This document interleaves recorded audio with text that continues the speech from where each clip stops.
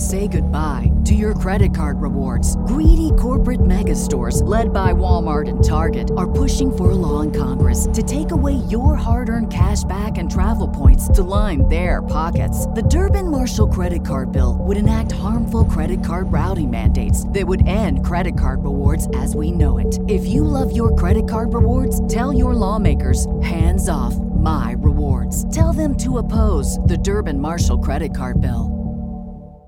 With Lucky Land Slots, you can get lucky just about anywhere. Dearly beloved, we are gathered here today to... Has anyone seen the bride and groom? Sorry, we're here. We were getting lucky in the limo and we lost track of time. No, Lucky Land Casino, with cash prizes that add up quicker than a guest registry. In that case, I pronounce you lucky. Play for free at LuckyLandSlots.com. Daily bonuses are waiting. No purchase necessary. Void where prohibited by law. 18+. Terms and conditions apply. See website for details. This episode is distributed under a Creative Commons Attribution Share-alike 4.0 international license. For more information, visit creativecommons.org. Somebody stole our website.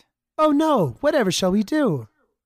I mean, I guess you could go to the new website, http://breakingmathpodcast.app with no www for all you old timers. So breakingmathpodcast.app? I mean, if you're into that sort of thing. Hey Breaking Math fans. First, I want to thank you for listening. I have an important message for everyone. You can start your own podcast right now with Anchor. Anchor lets you create and distribute your own podcast. Just get an idea, record, and upload. It's just that easy. Anyone can do it. I'm on my way to accomplishing my dream, and you can too. Just get on your device's app store and download Anchor. It contains everything you need to make a podcast. With Anchor, you can put your podcast on all the big platforms. Apple Podcast, Spotify, Google Podcast, Amazon, and more. Reach the whole world with Anchor. Best of all, Anchor is free. You have nothing to lose with a free platform. Download the Anchor app or go to anchor.fm to get started.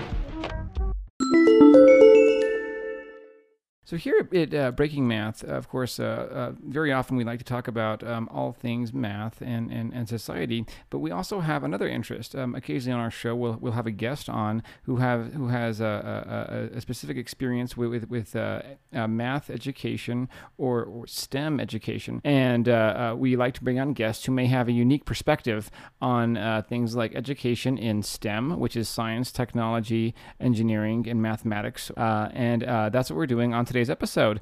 Today I'm interviewing a student named Frank Salas, who is currently a PhD student in electrical engineering at the University of Michigan, and he's also a recent graduate of the University of New Mexico, also with a bachelor's in electrical engineering. And Frank has quite a story about what got him interested in electrical engineering.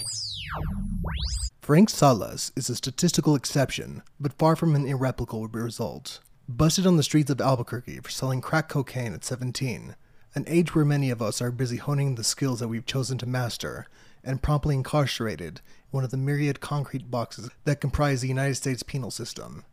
There he struggled, as most would in his position, to better himself spiritually or ethically, once even participating in a prison riot. After 2 stints in solitary confinement, he did the unthinkable. He imagined a better world for himself, one where it's not all him versus the world. With newfound vigor, he discovered what was there all along, a passion for mathematics and the sciences. After 9 years of hard time, he graduated to a halfway house. From there, he attended classes at community college, honing his skills using his second lease on life. That took him on a trajectory which developed into him working on a PhD in electrical engineering from the University of Michigan. We're talking, of course, about Frank Salas, a man who is living proof that condition and destiny are not forced to correlate, and who uses this proof as inspiration for many in the halfway house that he once roamed. So who is he? What is his mission? And who is part of that mission? And what does this all have to do with Maxwell's equations of electromagnetism? All of this and more on A Breaking Math. Episode 13, Math and Prison Riots.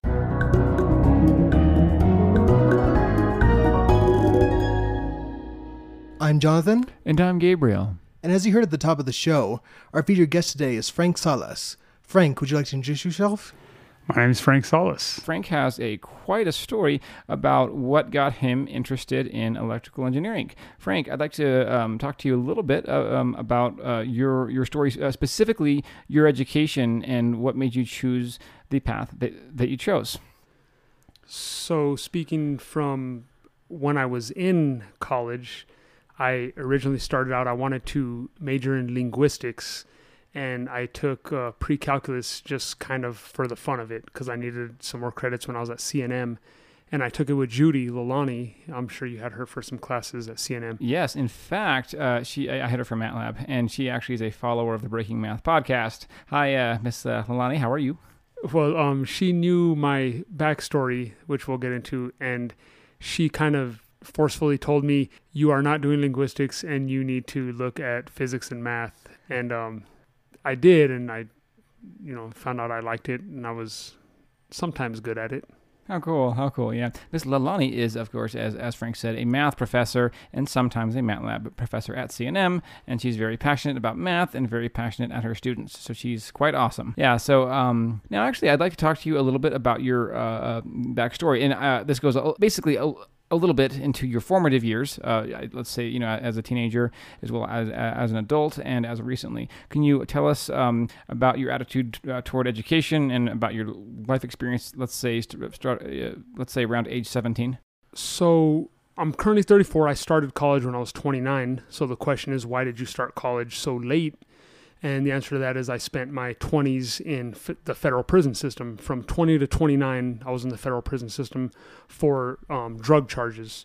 And that started in 2003 till 2012. Now, I've heard that there's not much reform to be found in the prison system. So why do you think you found reform in it? Or was it your experiences from the prison system, or is it your experiences despite the prison system? So mostly my experiences, I would say, despite the prison system. But so, growing up as a teenager, I was kind of wild and what some people would term a knucklehead. My wife doesn't like when I use that term because she thinks people don't know what it means. But that's what I was as a teenager, and that's why I got involved in the things I did and what sent me to prison. But also going to prison, it's not like you immediately you have the handcuffs on and immediately you're changed. I went through years while I was incarcerated where I was still wild. And there was a period in 2007, I was in a facility in Big Spring, Texas, and there was a huge prison riot, and I got grouped in with a bunch of guys, and they sent us to a lockdown unit in Oakdale, Louisiana. And at that point, we stayed there for about 11 and a half months, close to a year on lockdown, and needless to say, I had a lot of time to think. And that's when I first started to kind of contemplate my life and sort of think about other things to do. Now, for those unacquainted, can you describe what lockdown is? Lockdown is 23 hours a day for 5 days a week. The other 2 days, you're 24 hours a day just in your cell. So when I say 23 hours a day, you get 1 hour of recreation, and that's like in a cage the size of a bedroom, maybe, that you get out for rec during the weekdays. And then you get a shower 3 times a week. And the showers are usually located, down on the other side of the unit, and you're handcuffed to the shower. The shower's in a cage. Take a shower, go back to the cell. So you're basically just in the cell all day, every day. And was it this time that you found time to read or just to think? I had time to think, but on a deeper level, I had time to look within instead of without.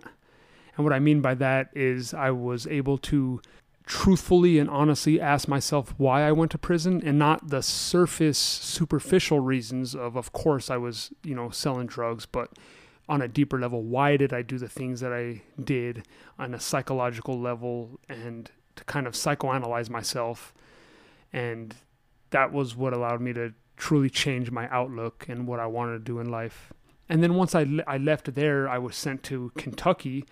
I had the opportunity to be a cellmate with a guy who he had been locked up like 20 years, and he was into studying languages.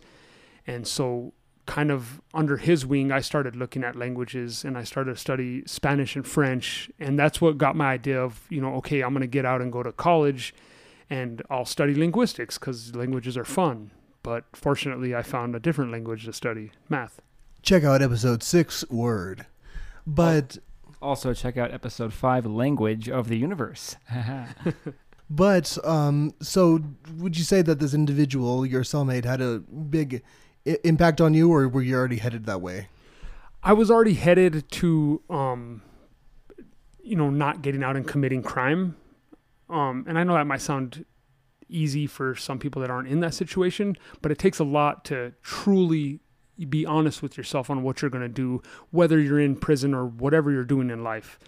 But having the interactions with him is what implanted the seed that, maybe I'll try college when I get out. Because when I got arrested, I didn't have any technical skills, no trade skills, no work experience. So there was a sort of nervousness of getting out. What was I going to do? I didn't have any skills. I didn't have any financial cushion. So when you got out, what was your game plan? Did you have one at that point, or were you formulating it the entire time that you're in? I was formulating it like my last couple years. I wanted to go to college, and I know that sounds vague, but that was my game plan. Do what I have to do to go to college. And so when I was released to the halfway house, where I stayed there for 6 months, and my first pass to leave the halfway house, I went down to CNM and went through their process to figure out how to get enrolled. And luckily, I qualified for the Pell Grant, so I was able to start. I got out in February. I was able to start classes that summer. Now, for those unacquainted, and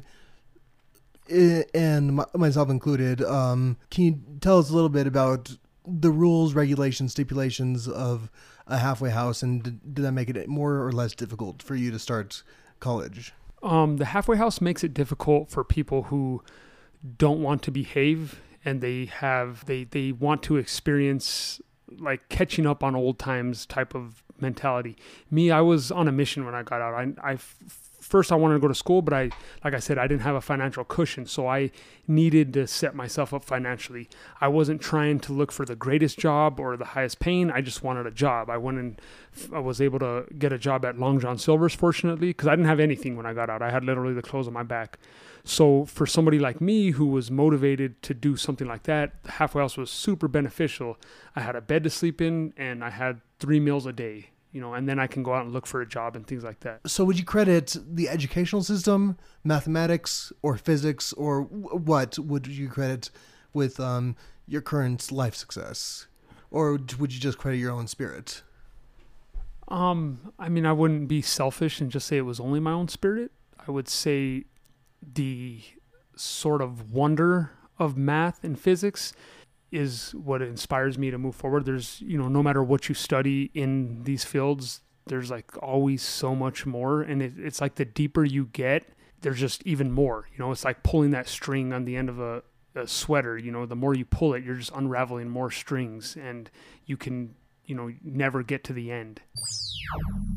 One of the things that I want to ask you about actually is during your time, whether it was incarcerated or the time in the halfway home or even afterward, were there any books that especially had an impact on you, both for your appreciation of mathematics or your appreciation for physics? So I read a book called The Self-Aware Universe. This was while I was incarcerated, and it was written by a theoretical physicist named Amit Goswami out of the University of Oregon. And what he does is, the first half of the book, he kind of breaks down quantum mechanics for the layman. And then the second half is he equates those ideas to his spiritual views. He's a Hindu, and so he kind of tries to bridge his spiritual views with the quantum physics. Now, I'm not really a spiritual person in that sense, but just even I had never been exposed to quantum mechanics in general or much physics in general, and just like thinking about things, these far out ideas that I had never heard of, really piqued my interest of just, education in general, and just kind of learning things that like I had no idea that there was stuff like that even out there. And it just kind of opened up a lot of, mental doors of what to look for. And one of the things I also wanted to ask you is, having it made it as far as you have on your journey, I'm quite curious what you might say to others who are in a similar situation to yourself, but who aren't as far. Say those who are either incarcerated and looking to being on their way out, or those who are in a halfway home. And I realize this is not a math-related question. What would you say to them? So I would say the number one thing that allowed me, and I know, this is specific to me, so it might not apply to everybody, but I can only speak on my own experience. The number one thing that allowed me to completely change my outlook and what I was going to do in life was to truly let go. And what I mean by that is to let go of, like, let's say I was incarcerated for selling drugs. So let go of the guy who ratted me out, for instance. Like, who cares about that? A lot of people have a hard time doing that. Or, I missed out on my 20s where a lot of people are, say, going to the club and partying at bars. Well, I needed to get out and set myself up financially. So I didn't have time to go out and catch up on, the quote unquote old times with people, and to let go of old friends. And I know that might sound kind of cold-hearted, but a lot of times those old friends are still doing the same thing. And so to just completely let go of those things and to just focus on yourself and be selfish with yourself and your goals can allow somebody to move forward. I've heard that in prison they have really, really kind of crappy bologna sandwiches. Is that true? It depends where you're at. So I was in the federal system, so some places had good food, some places had bad food. It really depends on where you're at. What discipline within electrical engineering are you studying? So applied electromagnetics, and that's also pretty broad. Why don't you break it down for someone who's never heard of it before? So what I specifically am focusing on is wireless power transfer. So picture you can go buy these little docking stations for your cell phone to charge without plugging in. Mm-hmm. That same type of concept. And the applied electromagnetics, for somebody that doesn't understand, would maybe be like how satellites talk to us down here on the ground. Interesting. So wireless power transfer, I've heard of this. Is it correct that Tesla designed the precursor to wireless power transfer? And just to clarify, wireless power transfer is not to be confused with free energy or anything like that. There's no such thing as free energy. No, not at all. There is no free lunch, as many teachers like to say, right? Oh, yeah. Absolutely. I was just thinking of the basic idea of charging something from a distance, which is a really cool idea, right? Yeah. So, there's people now that they create these supposed free energy things, but what they're doing is wireless power harvesting. And so, you have tons of signals going, radio stations and whatnot, and there's energy associated with those signals, and they just basically harvest that energy and then say, look, I have free energy. Nice. Background energy harvesting. So for those who love to speculate about the future and what technologies are coming down the pike, what are some technologies that we may see in 5 years, 10 years, 100 years if this technology is fully realized? With autonomous vehicles, charging cars, you can have, say, in the asphalt somewhere, a wireless charging, I'll use the word pad for lack of a better word. And then, of course, you would have something in your car, and where you just park above that. And then also, for say small electronic devices in your house, you would have some central unit that charges your devices. So I also studied applied electromagnetics when I got my master's degree in electrical engineering. Yeah, we took antennas together with Tarif. Oh, Professor Tarif, he was phenomenal. Yeah, I like Tarif. He wrote a lot of letters for me to get into grad school. That's awesome. Now, Frank, you wanted to talk a little bit about Maxwell's equations. Can you break those down for us a little bit? So there's 4 Maxwell's equations. Okay, so let me backtrack a little. So Maxwell, in his treatise where he developed his ideas, there was actually, I think, 18 or 20. And then you had another mathematician, Heaviside, I don't know his first name, but he's the one that broke them down more concise to the 4 equations that we know of. And for our listeners, a lot of the common calculus notations that you see all the time in a calculus course was really because of Maxwell. They weren't really necessary until he came out with his engineering stuff. Especially with things like divergence, which is not very popular until Maxwell came around and needed it for his equations. Is that correct, Frank? I don't know if that's correct, but he definitely was in favor of what's called the differential form, and that would be the divergence curl notation. And we'll break those down in just a moment. They went from 18 to 3 equations, you said? 4. There's 4. You actually only need 2 of them there's 2 that are completely independent. The other 2 can be derived from the first 2. And then there's what's called the continuity equation, which also goes with them. So, Maxwell's equations are thought of as 4, but actually there's 5, and that includes the continuity equation. So let's break it down. What's the first one that you'd like to talk about? So the first one that's typically listed is Gauss's law of electricity, which basically says that the divergence out of a specific geometry equals to the charge. Quickly, though, for listeners who are less familiar, perhaps those of high school age, how do you explain what divergence is? You can use any analogy at all.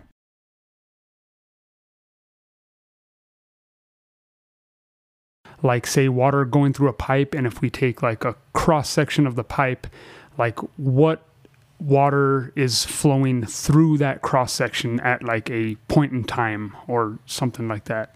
Yeah, I read in Maxwell's treatise, and he calls it an unimaginable fluid or something like that, because it's like a fluid, but it has different properties than water, because water is not compressible, things like that. No, yeah, I'm just saying, just to think about like, something moving through a specific, like the cross section, like I said. Yeah, you're right. It's not the same as water. Jonathan, didn't you read the Feynman undergraduate lecture series in physics, the one specifically about electromagnetism? Yeah, I did. I did a little bit ago. Feynman does like an amazing job talking about all this stuff. If you want to learn electricity, there's almost nobody better than Feynman. Yeah. I got to say, I love the way Feynman explains it, and I really love his analogies. In fact, my goal for this podcast in general and for this segment is to make it really easy to understand so that anybody, my nephew, my grandmother, anyone regardless of their background can understand this segment. So let's break it down even further then. What's electricity? It's a good question. So, you can't directly measure an electric field, right? That's something that's indirectly measured through charge or current. So let's break it down even further. I'm sure that anybody here who's listening to this podcast has encountered charge. You do things like charge your phone. But what is charge? So if we break it down further to the electron. Can you break down charge even further? Are there individual like atoms of charge, so to speak? Yeah, so within an atom, of course, you have proton, neutron, electrons, and so with electricity, we're thinking of the electron. I mean, you get into other concepts like with semiconductors, and you talk about positive charges, which are holes, but like for simplicity, think of the electron when talking about electricity or currents. Now, what we are referring to here is actually the movement of individual electrons, which is what electricity is. Oh yeah, and that's what I was getting to. It's the fact that there's almost a universal sense in which electricity cannot be broken down further. So there's actually a new fun segment that I really like that we're going to do in Breaking Math, and it's kind of one of these hypothetical questions that we like to talk to people. Essentially, the purpose of this kind of question is to say, if you had unlimited funding and all the curiosity and wonder that you have right now, what would you like to research? What would you like to invent? What would you like to see built? I don't know about an invention, but as far as research, I would like to look into the electrical signals produced by the human body, and not just restricted to the human body, but just by biological organisms in general. What type of signals are being produced, what frequencies are being produced, and how can those be utilized? Like, I mentioned wireless power harvesting before, because people make devices that harvest electromagnetic power that's already out there. Just looking at the signals that are produced by biological organisms. Do you think, in your opinion, and I don't know too much, but I mean, during the recording we have breaks, and during the break you're talking about reflection and S signals? S parameters. Do you think that would have anything to do with modeling the nervous system better? Perhaps. It depends on, the S parameters are a fundamental concept with dealing with high frequency circuits, which does not describe the human brain. Well, maybe it does. The human brain, the signals travel about 300 feet per second. So could the fact that they switch it on and off a lot faster than that, could that be modeled as a high frequency circuit? Like, I don't know. I'd be reluctant to say one way or the other. No, you have to say. Yeah, I don't know, because like when I think of like AC circuits and it's the AC frequencies, I just think of like the the spinning, the quick back and forth. So I don't know. I mean, I honestly, again, we're gonna have to ask a biologist this or somebody who's familiar with the nervous system about the back and forth, of the signals in the nervous system. I'm not sure. Well, there's an idea that's kind of theorized that cells communicate using RF. Now, it is known that cells communicate using electrical signals. I'm not a biologist, so chemical calcium signals. Channel, all that. Yeah. Well, so if you think of like biofilms that are formed on rocks in a river, as the river's flowing, they're obviously, you're not going to be able to have a chemical channel for these cells to communicate. So it's kind of theorized that they're using RF when they form these chains to make this biofilm. And that's sort of a area of research that some people would like to do. I don't know if there's a whole bunch in there, or it hasn't been proven that they do. During the pre-interview, yes, we did do a pre-interview interview. One of the things that you had said, Frank, is that what really fascinates you is the electromagnetic spectrum as a whole. I think I don't know anybody who is aware of the electromagnetic spectrum who's not fascinated by it. Something that fascinates is just the idea of frequency. Like even the electricity coming out the wall is 60 hertz, so that means that it flips from positive and negative 60 times in 1 second. As fast as you snap your finger, it's 60 times. Now your computer is, let's say 4 gigahertz. That's a billion times, 4 billion times in 1 second. I don't know. For some reason, to me, that's just fascinating. That we can even measure it also is fascinating. One thing that fascinates me, bringing that up, is just the fact that there's such a qualitative difference between the different frequencies. Like you have gamma rays, which are completely different in character to light waves, but they still have so many similarities. And then you have like theoretical electromagnetic waves that nobody has any idea of how to produce because they're so low frequency. I almost think that we could have a whole episode on just the electromagnetic spectrum. I don't know, just a thought. Well, we are going to have an episode. Stay tuned, everybody, in several episodes about frequencies. And Frank, I want to bring up something else as well. When as we're talking about the electromagnetic spectrum, but we're also talking about other things like biological processes. So obviously, we know our eyes. What's the frequency of the visible light spectrum? It's about 10 to the 14 in magnitude, 10 to the positive 14, and so what that would the wavelength is between mid 400 nanometers to about 700 nanometers. Right. Yeah, in that range. Yeah, that's just a given frequency. Yeah, and we get all of our visual information, rather the visible light spectrum as we see all those. We don't see anything in the ultraviolet. We don't see anything in the infrared. So that's an interesting an interesting topic. Is that's also the life-giving quality of water, because water has at the visible spectrum, it resonates.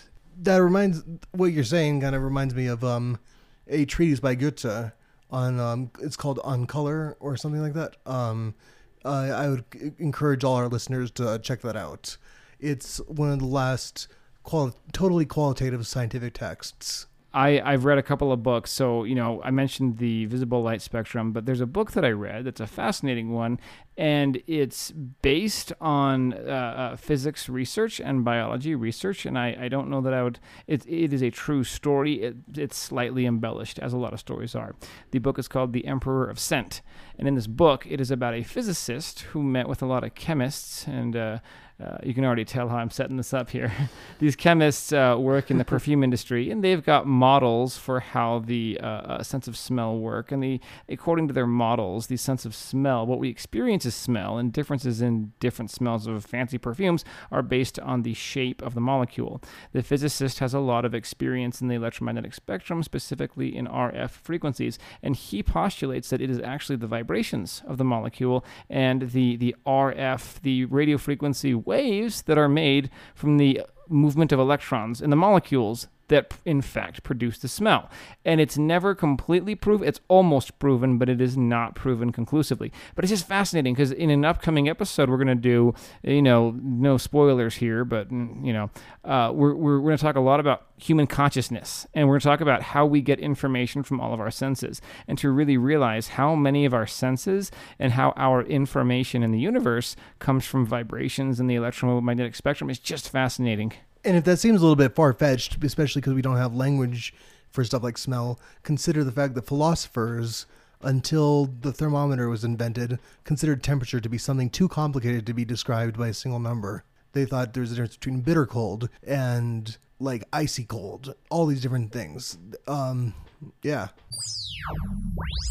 So Maxwell's first law, could you explain that in the simplest terms you can? So explaining it in the simplest terms is something that I myself struggle with, so I'll try. Maxwell's equations are written in two forms, the differential and the integral form. So the differential form says that the divergence of the electric... Hello, it is Ryan, and I was on a flight the other day playing one of my favorite social spin slot games on ChumbaCasino.com. I looked over at the person sitting next to me, and you know what they were doing?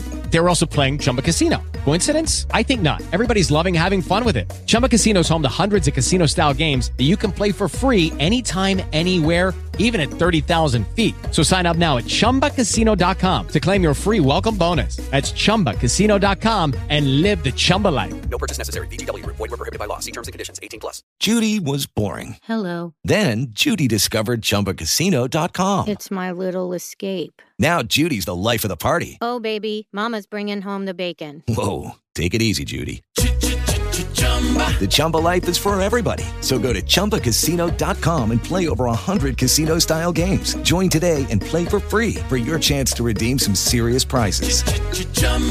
ChumbaCasino.com. No purchase necessary. Void where prohibited by law. 18+. Terms and conditions apply. See website for details. Flux equals the charge going through a surface.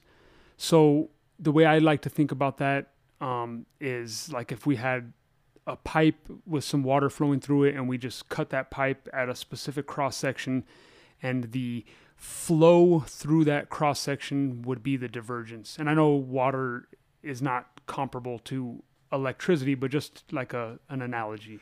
Yeah, but let's break that down a little bit further.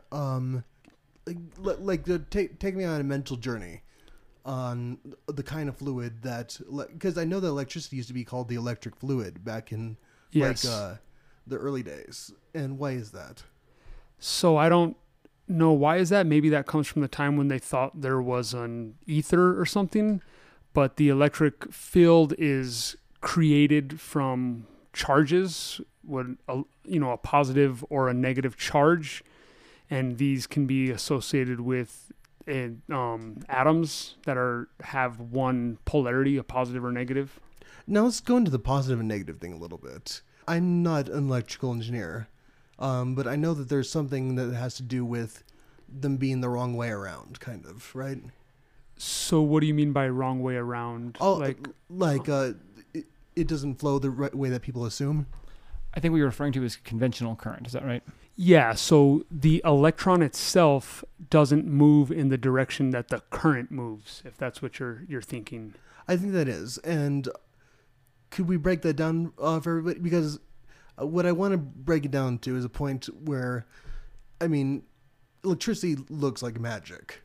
It does look like magic, and that's kind of what attracts me to it in a sense. So like if you have current, and we'll think of, I'll loosely say current as electricity. The current flowing through a wire isn't like an electron flowing from one end to the other. You could think of it as a line of people, and one person bumps into the next person and it just follows along the line like dominoes. An actual electron flows really slowly. Like you can actually calculate that.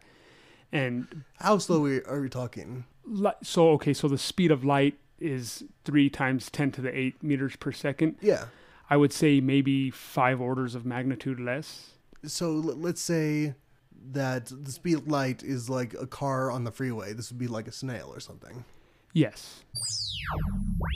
Okay, yeah. So basically, to recap for our listeners, since the time of Maxwell and of course his contemporary Faraday, who is actually buried right next to Isaac Newton, they were essentially the founders of this field of physics, and so essentially we were discussing how with electrical engineers they knew about current and they had conventional current, which actually is the opposite of the directions that electrons flow, but also as Frank, as you said, a current is not a fast process. It's a very, very slow process. That's utterly fascinating. So the energy of a current, the current itself is fast, but the movement of the electron, or what's called the charge carrier. Right. That itself isn't, relatively speaking, isn't fast. Yeah. And a big part of that is you have a current in something like copper, but that's obviously a metal where we've got electrons that are more like bees on a hive, unlike a non-metal where, for our listeners, how would you describe the electrons on a non-metal? Like apples on a tree. I'm sorry, that just came to me and I totally interrupted you, but like they're more like apples on a tree, right? Like they're kind of stuck in place. Yes, yeah, that would be a good analogy. They're stuck in place. There's not a polarity, if you will, a positive or negative charge as a whole. So the charge has to do with how many electrons there are, or what are we measuring when we're measuring charge? So like if we have an atom and it's you have shells to an atom that hold your electrons, and if you have a shell that has less than the amount of electron that is required to make a complete shell, then it's positively charged. If you have an extra electron, then it's negatively charged. Yeah, so one other way to think about it, when I taught eighth graders, we learned a lot about chemistry, and you can think about it like vacancies on a bus. Like if you've got some vacant seats, you can think of that as a net positive charge, assuming that all the passengers are negative, because I guess people who ride are negative people. I mean, charge-wise, not attitude-wise. So if you have a bus and every seat is filled up, that's like that's the equivalent of a neutral atom. And then a net negative atom is if you've got too many people, then everybody's negative, right? And you've got a net negativity because you've got more. If an empty seat is a positive charge, you've got more negative charges than you do positive charges. I think that works, right? Yeah, that works. And I think that one thing that I want to get back to is Maxwell's laws, and then after we talk about Maxwell's laws, we're going to talk a little bit about the history of electricity. But Maxwell's first law, you're saying that the amount that the electric field, and electric field means something different than charge, correct? So I'll backtrack a little bit. So the Maxwell's equations, he did not derive those. So the first one that we talked about is Gauss's law of electricity. What Maxwell did was group all of these equations together, and he found a relationship between between electricity and magnetism, and was able to group these equations together. And his important contribution is why these equations get named after him is what's called displacement current, and that was what was attached to Ampere's law, because Ampere was the one that derived that law, which says that if we have a magnetic field around a wire, then we'll have a current associated with that magnetic field through the wire. And an experiment they could do is with a compass, correct? Yes. Yeah, you just take a wire and you put a compass next to it, and if there's stuff flowing through the wire, then the compass, what'll happen to it? It'll deflect, and what that means is it'll be pushed by the magnetic field in one direction or the other. What I also really love is that during Faraday's time, when he was talking about these fields, he was actually met with a lot of resistance, no pun intended, with electrical engineering, because people didn't like the idea of this invisible field that had an effect. But through his experience, his experiments, along with the experiments of other people like Volta in Italy, he showed that this electric field certainly exists. And it's one of the basic properties of the universe, right? The electromagnetic force. Yes. It's basically in the DNA of the universe, kind of like as we know it currently. That there's just something called the electromagnetic force. Or electromagnetism. Frank, just out of curiosity, do you know much about the unification theories of any of the forces? I don't. I don't. It's something that I've wanted to look more into. But I mean, electromagnetic force is the most well understood of the forces in physics. Yes, even though there's gravity, and even though Newton discovered gravity, we know less about gravity than we know about electromagnetism. And again, just for our curious listeners, this is a really cool part of physics, So we recognize gravity, we recognize the electromagnetic force, we also recognize two other ones. We later learned about the weak nuclear force and the strong nuclear force. What I'm talking about, the unification, in the 1960s or the 1970s, there were two physicists who proved that in the early universe, the electromagnetic force and the weak nuclear force were one and the same thing. And that happened at a very, very high temperature and very, very high pressure. And then only after the universe cooled down and spread out did the electromagnetic force decouple from the weak force. I just find that fascinating. Now, since then, people have searched, but there hasn't been any discoveries or any proofs that talk about a grand unified theory that really brings all four of those forces together. I just think it's really cool that bit was discovered. Oh yeah, and just to clarify, some people are going to be thinking, well, we know a lot about gravity, and that there really is the case if you're talking about on a big scale. Have you studied much in the way of general relativity? No, I took physics at UNM called Physics 3, and we did some relativity stuff, but I wouldn't say it was enough to say that I know relativity. One thing about general relativity is that you have these forces. It has to do with the flow of momentum in 4 dimensions, where one of the dimensions is time.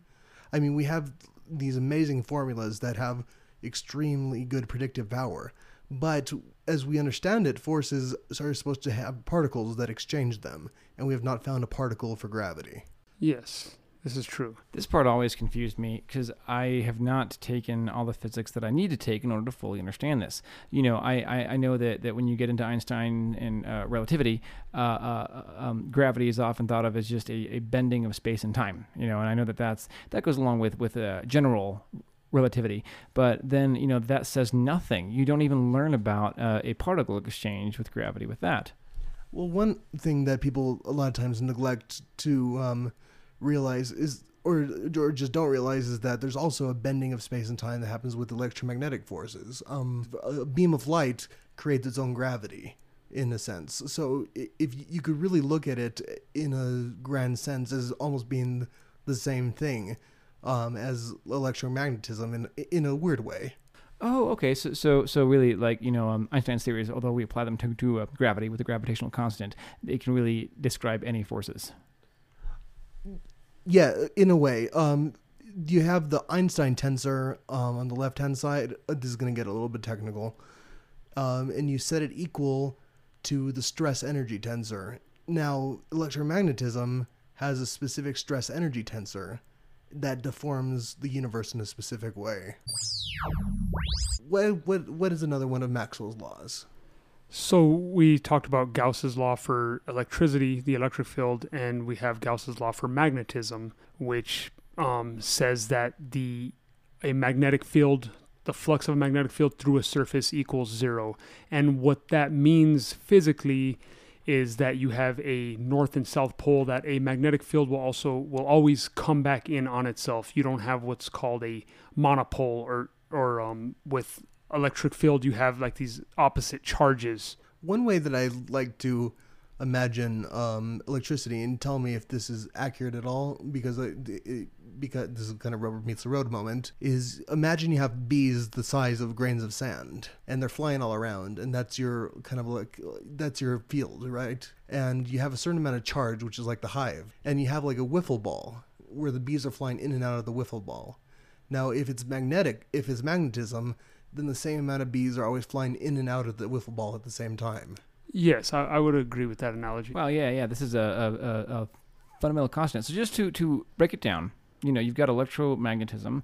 Let's talk, you've got electrons and you've got magnets. And then, of course, again, as you said, anytime you have a North Pole magnet, you always have a South Pole. And then this is just saying exactly what you just said, but in other words. What was fascinating is I saw, a couple of physics professors once upon a time make a bet that there never will be a magnetic monopole. You can go find a single positive electron, but you can never find just the North Pole lying around. You'll always have a North and South.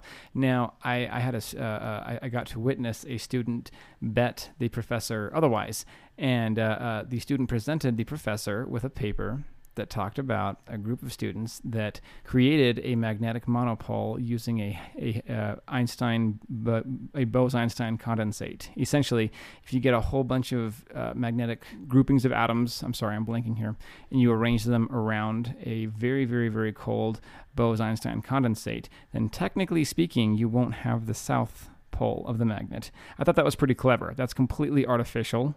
And again, depending on whether you want to define that as true or not, it was a clever challenge to the professor. What would you say, Jonathan? It sounds a little bit like trying to make a black body by getting a bunch of velvet boxes and putting them within one another. It's not really going to be a black body. It sounds along the same lines to me, but I don't know enough about this. Well, in electrodynamics, you use the concept of a magnetic charge for a lot of calculations, like with aperture antennas and things like that, a magnetic current, things of that nature, which don't technically exist, but you use them for your calculations.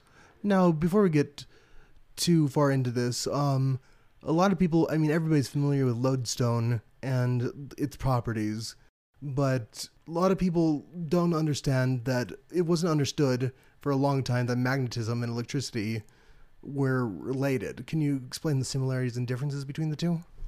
So, Gabriel had alluded to it earlier when he mentioned Faraday, who was arguably the greatest experimentalist to ever live.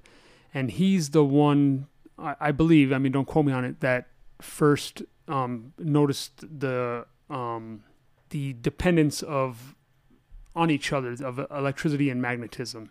And which is Faraday's law, says that the curl of the electric field equals the time-changing magnetic field. And a curl is basically, you can imagine this, like if you ever have swirled around water, where there's eddies in the water. If you imagine that going around an axis, the line that describes where the eddies are is the curl, correct? Yeah, like a whirlpool. So basically a curl curls? Pretty much. Yeah. Thank you. I was holding onto that for a long time. I'm glad I got to say it. Yeah. So yeah, and then of course with Faraday again, as we said earlier, you have a traveling electric current through a wire, and from that you have a stationary magnetic field. That's I think you're getting to Ampere's law, where if you excite a current through a wire, that current will create a magnetic field around the wire. Now, Frank, for some of our listeners out there who might be interested, what is it like getting a degree in electrical engineering? What kind of classes do you take? That kind of thing. So, to begin, it's hard. You take a lot of math, and you take physics classes through the physics department, but I would say that all of the engineering classes that you take, whether it's electrical, mechanical, are all physics classes. Because that's what drives what you're doing is the physics. So describe a couple of classes. Describe some of your favorite classes and some of your least favorites. So I'm in grad school for applied electromagnetics. So obviously the undergrad version of electromagnetics is what piqued my interest ultimately to go further in that. But also partial differential equations in the math department. That was like the first time I really felt like I was doing some really hard math. And of course it was the undergrad version, so it was probably watered down also. And partial differential equations, for those who are interested, is like an analogy we used on another episode was just driving, where your steering wheel is tied to the odometer or something like that. It's basically a really dynamical, complex kind of system.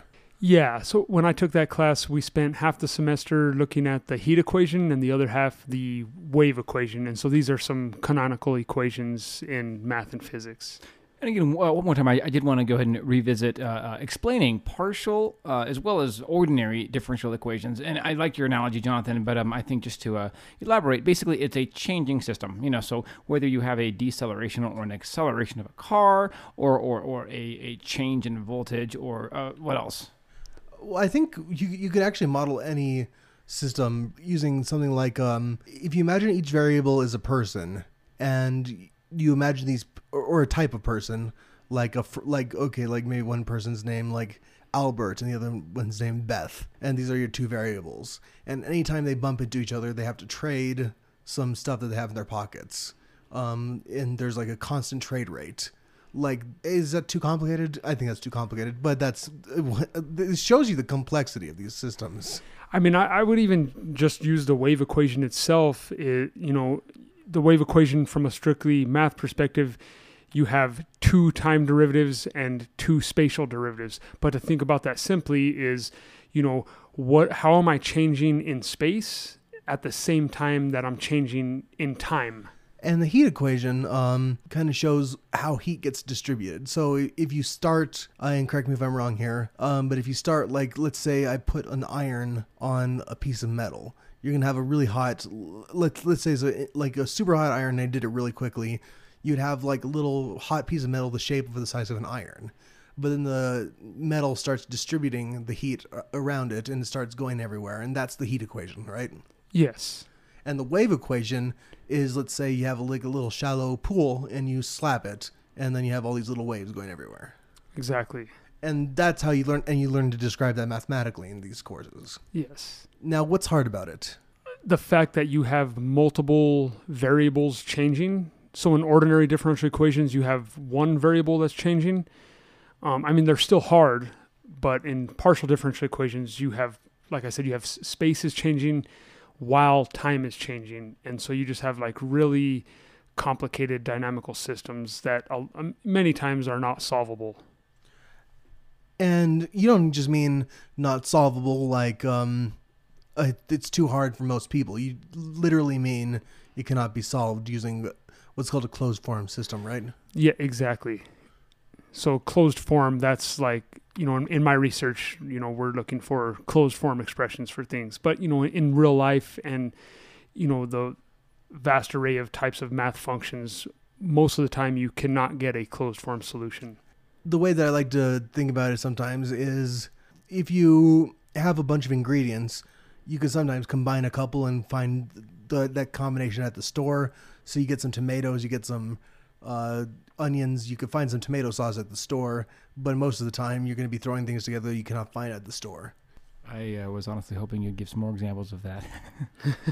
Sure, you get some chocolate, you get some chili, you find some mole, but you take some chocolate, you get some pears, you can't find that at the store. That actually sounds really good. I know it does, doesn't it? So that was one of our most interesting interviews that we've conducted, I think. I think so. Yeah, I was very, very thankful that Frank agreed to share his story with us. I found it really inspirational. Now, for all you fans out there, there's going to be some new changes coming down the pike. We can't talk about them specifically, right? That is absolutely correct. There are definitely some changes, and we are waiting before we feel that we can talk about them publicly. Yes, but just stay tuned for the same great content that you've always loved. And you will always be able to find us wherever great podcasts can be found. We won't make it hard for you.